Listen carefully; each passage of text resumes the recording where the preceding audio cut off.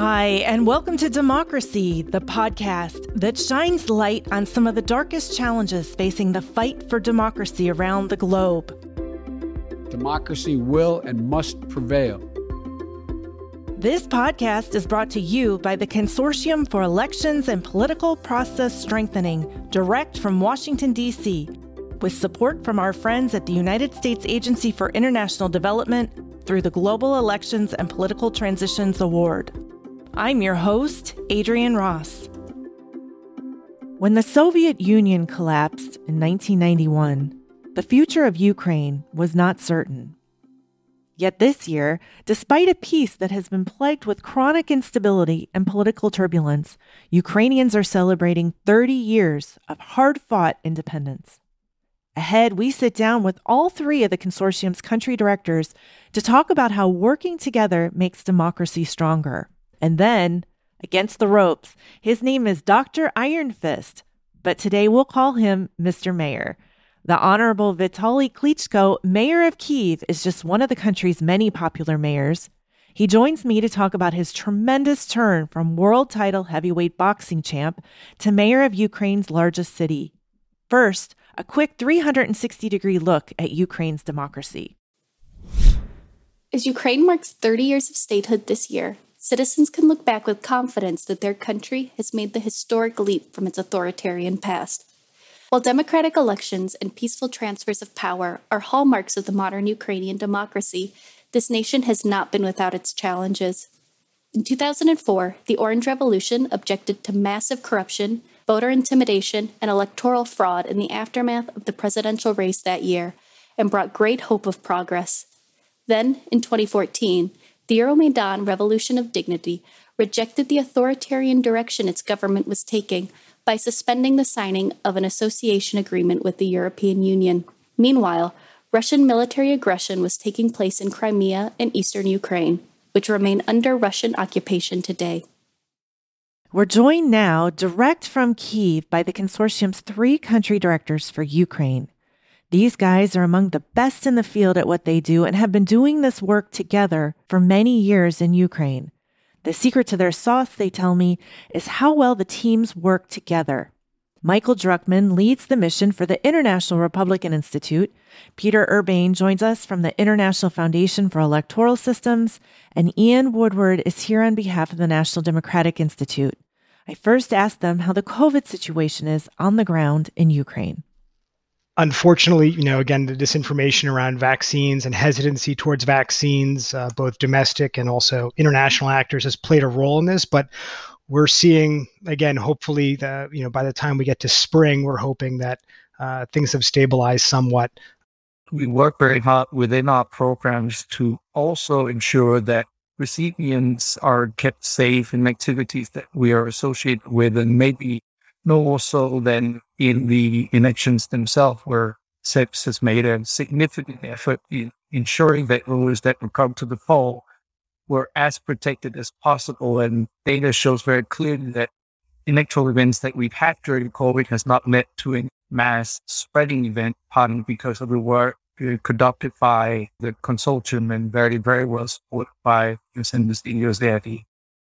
For anyone who doesn't understand how you all partnered together under the consortium, will you please explain the basic setup here?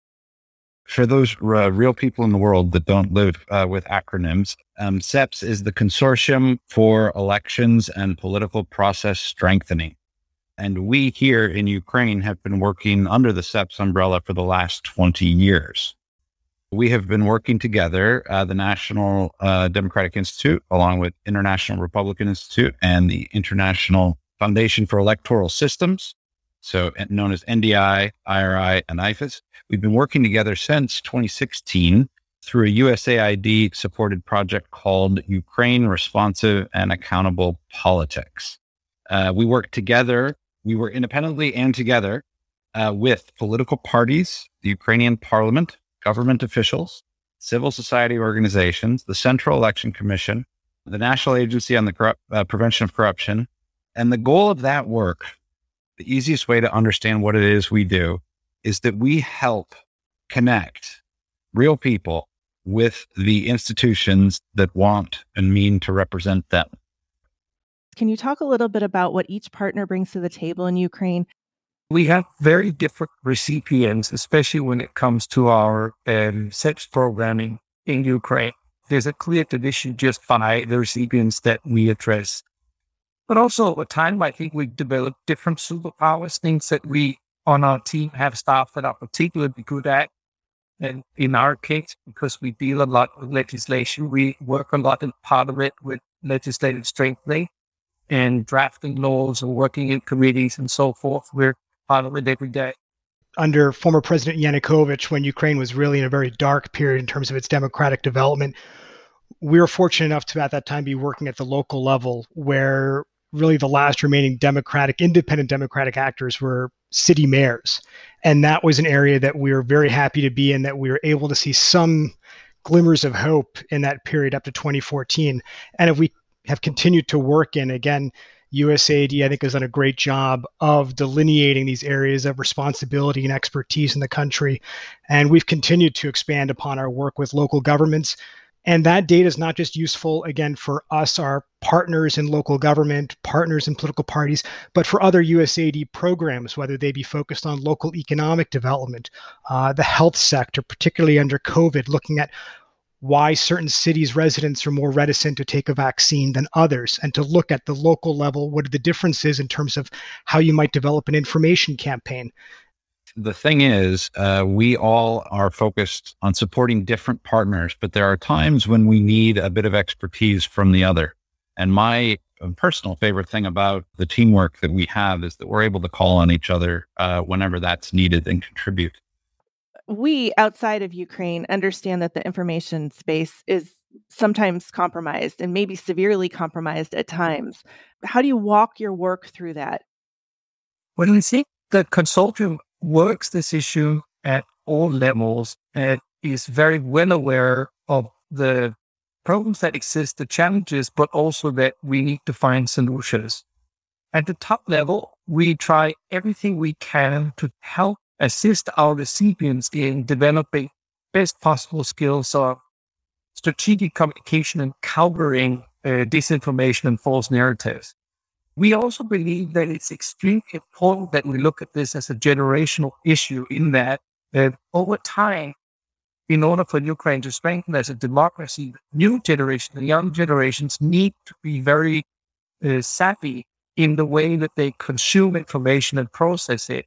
And we all have different programming that addresses that. IPES, as an example, has a countrywide civic education program, currently 40 leading universities all over the country.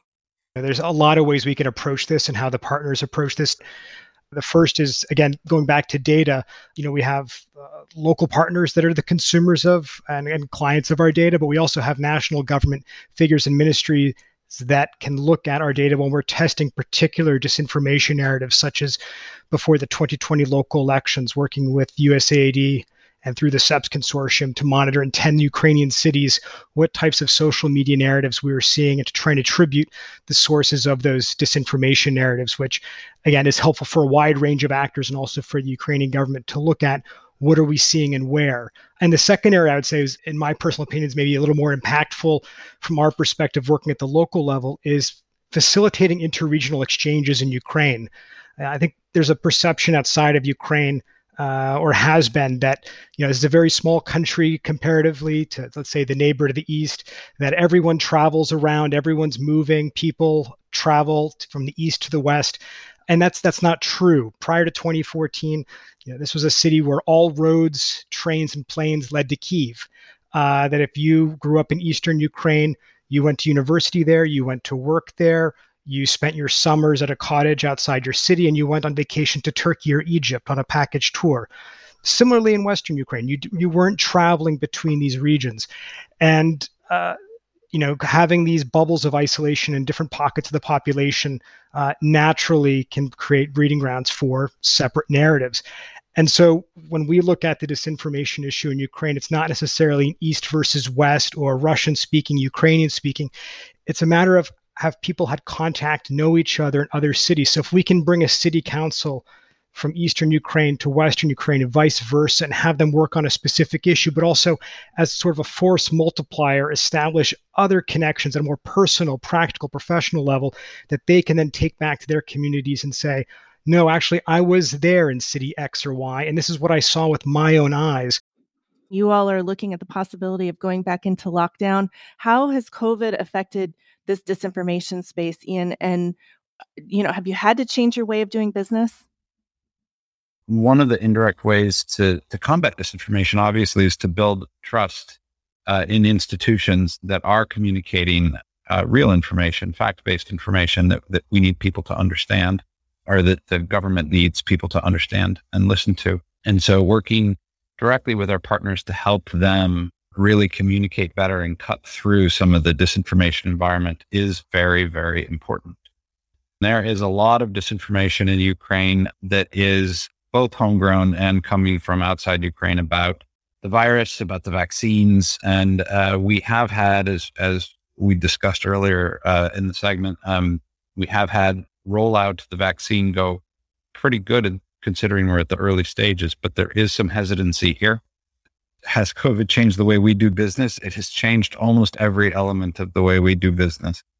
NDI, IRI, and IFAS are organizations that specialize in bringing people together. The most difficult thing to do right now is to actually bring people together. We bring people together to learn from each other. We bring people together so that they can learn together and build community, because it is through the community building that you're able to do difficult things like reach political consensus or to promote a political party. So all of our activities have had to change as a result of this. It sounds to me really like Ukraine has stabilized quite significantly at this time. Is that a misconception? Michael, do you want to start us with this question? I don't know if it's a misconception, but things can change here so rapidly. Take, for example, the election of 2019, when, if you went back even a year prior, you would not have seen the three of us at a table talk about the electoral result that we had in 2019, where we had a brand new president, someone brand new to the political scene, really bringing in a new movement of people that not just followed an election through their phones, but then went to the ballot box. And so seeing that change in politics was quite incredible. What we're seeing now, what I would say, particularly from where the CEPS Consortium is positioned, both looking at the national level, looking at the legislative agenda, the reform agenda, but also looking at what's happening at the local level. I think while we've seen great success with the decentralization reform launched by the previous government under President Poroshenko, that's continued through President Zelensky's administration, we've seen the rise of incredibly popular local mayors. And not just in one region, but in Mariupol in eastern Ukraine, several in western Ukraine, where traditionally we've seen very high levels of satisfaction. But cities in the center like Kropyvnytsky and Chernihiv also increased their ratings and therefore increased their political influence as well. And I think what we may see down the road is greater friction between the national level and the local level, as, again, local authorities have been granted so much new authority. And so seeing how that relationship between the central authorities, which are represented significantly by one political party that does not have much influence at the local level, how they interact with these other different political actors with smaller political parties is going to be something very interesting. If you look back to the 2014 Revolution of Dignity, you can see a demand from the Ukrainian people that has really not faltered in any way, even through the change in leadership at the top level in 2019. And that demand is that government really is responsive to the needs and opinions of citizens. That change, I think, was an irreversible one back in 2014. You can see it in the data that we collect, is that this demand is strong. The desire for citizen participation of all kinds is extremely strong. People really, really want to see government listening and delivering. I think we're seeing state improvement and certainly seeing the fruit of our work and the work of all of our partners around Ukraine. And this does not mean that democracy is stable and strong it is still something that needs to be nurtured very, very carefully, because I think as we go into the parliamentary elections in 23 and the presidential in 24, we might have a highly competitive environment and a quite fragile electoral situation. And hence, there's a significant need for further strengthening of all aspects of the political and electoral process. What role do you think the international community should play in helping Ukraine in the future? There's a very strong will in Ukraine to continue strengthening society in general and democracy as we work on it. And I think that includes a very strong will to partner with the international friends of Ukraine, be they nations, be they organizations, be they individual personalities and experts and so forth. So it is an extremely conducive environment to work in, where there is an openness and a collaboration to what we all bring to the table, and a true sense of partnership between Ukrainians and us. And that makes it, I think, an environment where the investment that we make is really leveraged quite well. I've been here throughout the pandemic, and one of the things that I think has hurt Ukraine in the last year and a half is the fact that we have had less interaction in Ukraine with international visitors than we normally would.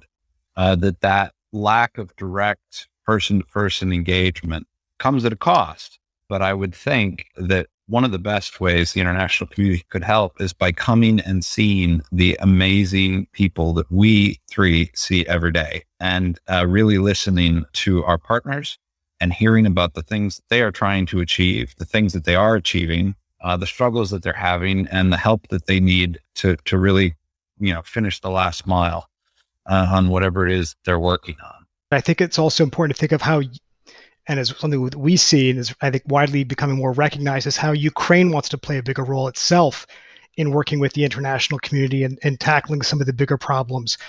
You could see that just recently in Afghanistan, where Ukraine leveraged its expertise in heavy airlift capacity to help with the evacuation, actually deploying Ukrainian special forces to facilitate that. Again, not a member of NATO, not in the EU, but being right there during the pandemic, again, helping fly PPE around the world. We see what's happening with Eastern Ukraine and Crimea, facilitating the Crimea Platform event just last month to draw international attention, not asking for assistance, but to formally sort of bring together partners on an equal footing on how we tackle returning the illegally annexed territory. And I think something that international partners should look at doing is how can we help Ukrainians leverage their expertise in addressing some of these issues. So when it comes to the temporarily occupied territories in Donetsk and Luhansk, how can we facilitate those Ukrainian citizens, NGOs, local officials, local businesses that are doing very well in government-controlled Ukraine to be an example for what's happening just across the line, so that when Ukrainians come out of occupied Crimea for government services in Kherson, they see the dividends of the Euromaidan revolution and decentralization and have something to contrast. And lastly, I would say to help Ukraine leverage its multilingualism and multiculturalism to be a real beacon in the former Soviet space, Eastern European space, for those in Belarus, those in the Russian Federation. Ukraine provides an amazing, not just example, but the complete antithesis of what those citizens see on their TV is happening, and the types of opportunities that citizens can have here.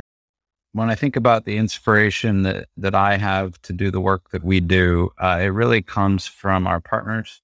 And in particular, there is an energy and a desire and a drive to really change fundamentally the relationship between government and people.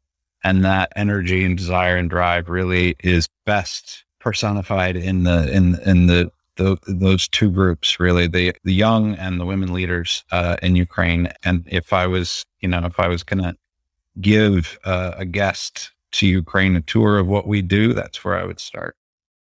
Ian Woodward, Peter Urbane, Michael Druckman, thank you so much for joining us today. And thank you for showing us how much better we are when we work together. Absolutely. Thank you for the opportunity.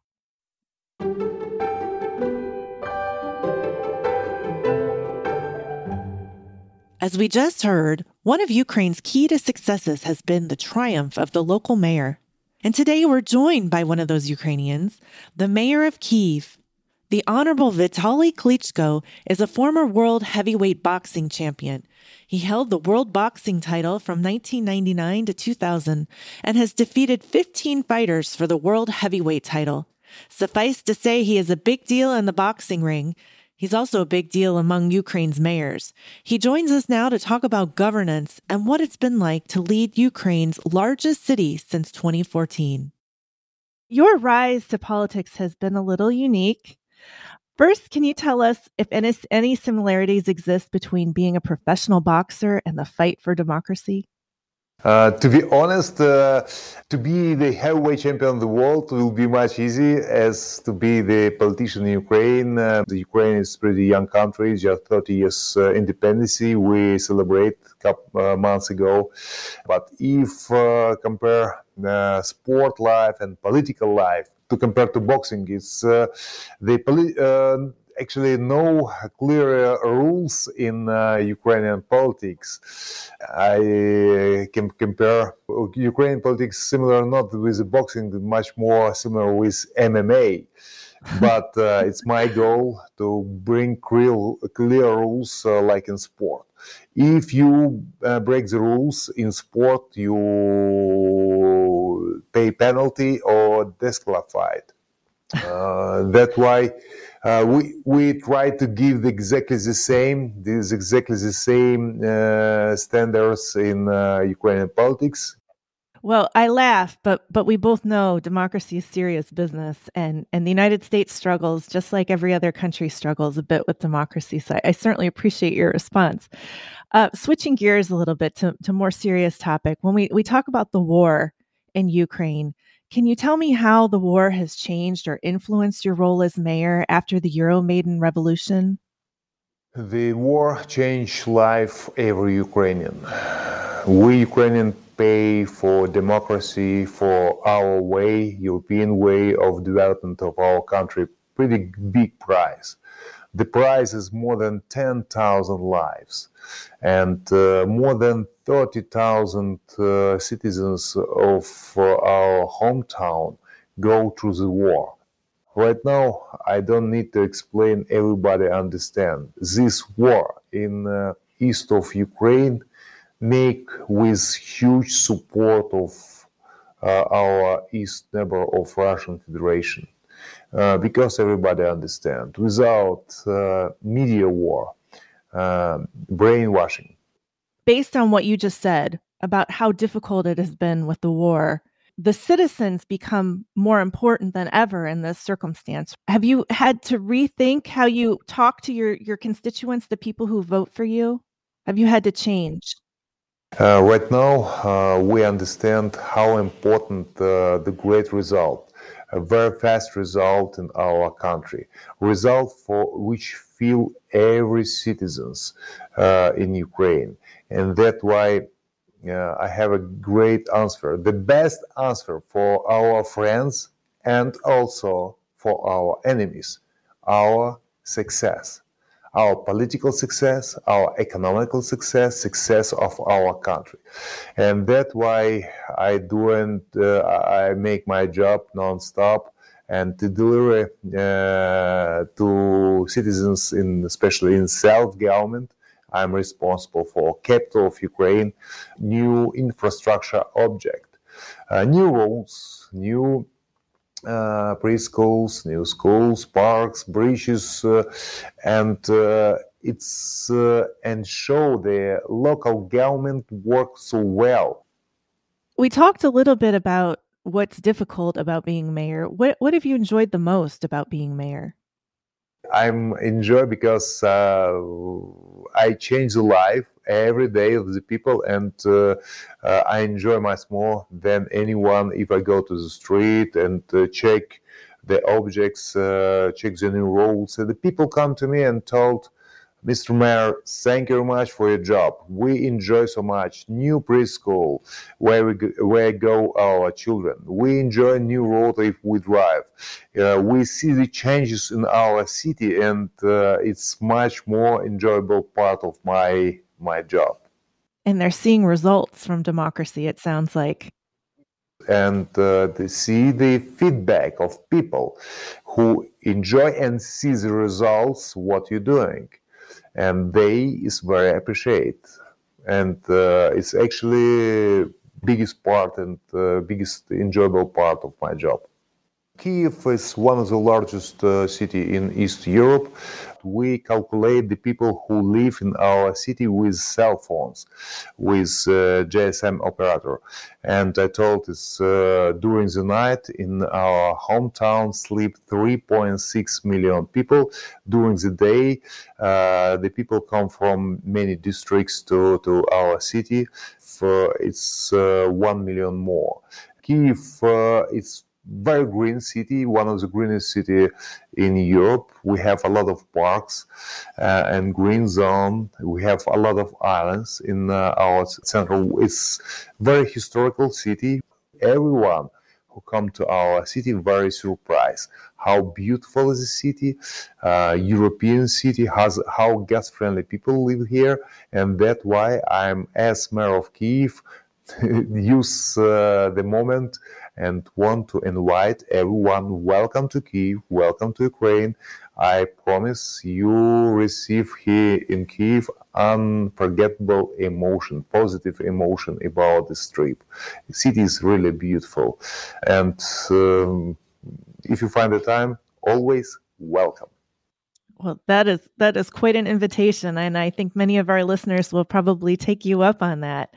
We do, though, here in the United States in particularly, see a lot of different headlines from Ukraine about a real struggle for democracy. How do you think your constituents feel about democracy, and how do you think it's doing overall in your country right now? It's a political fight and competition between the ideas. It's very good for democracy. And with this point, Ukraine have a huge difference from our neighbors. I mean, Belarus or Russia. And after Revolution of Dignitary, we take the choice to build real democracy, and European or democracy values for us is priority. I'm skeptical sometimes. Many countries celebrate also 30 years independence. For example, Poland, Czech Republic, Slovakia Republic, Hungary, the former Soviet bloc. When Iron Curtain fall down, these countries everybody have the same start position. And we see how our neighbors, for example, Poland, actually do it pretty well, development in this way. They already part of European family, European Union, make huge progress, and we in 30 years declarate a lot, but not implement so many ground points for development of our country, for our independence, for our democracy. That's why we Ukrainian continue our fight for our values, for our goal, for our vision to be really democratic European country, Ukraine. We're fighting for that, and it's not easy fight. It's a lot of challenges in this way, because all changes starting from the heart of the country, from capital, from Kyiv. And that's why it's my personal responsibility to change not just the capital of Ukraine, I'm responsible also for whole country, because Kyiv show example for every cities, for every villages, for every Ukrainian. Is that key? Do you think that approach that Kyiv is responsible for the country, has that been key in your success? The key of success, you have to do it well and give the best. Everything from depend of you to be successful. Successful of one personality communicate with success, thousands or millions of people. It's bring the result, the success of the country, and that's why we hungry. We hungry to be successful. And because no fight, no win. We continue our fight for our hometown, for our home country. And the question of the time, we want to do it fast as possible. And thank you one more time for all friends who support Ukraine, who support Kyiv, who support my home country to be successful democratic country in the world, to be the big family of democratic countries. Mayor Vitaly Klitschko, thank you so much for joining us today. This podcast has been produced by the Consortium for Elections and Political Process Strengthening through the Global Elections and Political Transitions Award and is made possible by the generous support of the American people through the United States Agency for International Development. Opinions expressed here are those of the host and the guests and do not necessarily reflect the views of USAID or the U.S. government and is produced by Evo Terra and Simpler Media. For more information on Democracy, the podcast, and to access the complete archives, please visit www.ceps.org/podcast.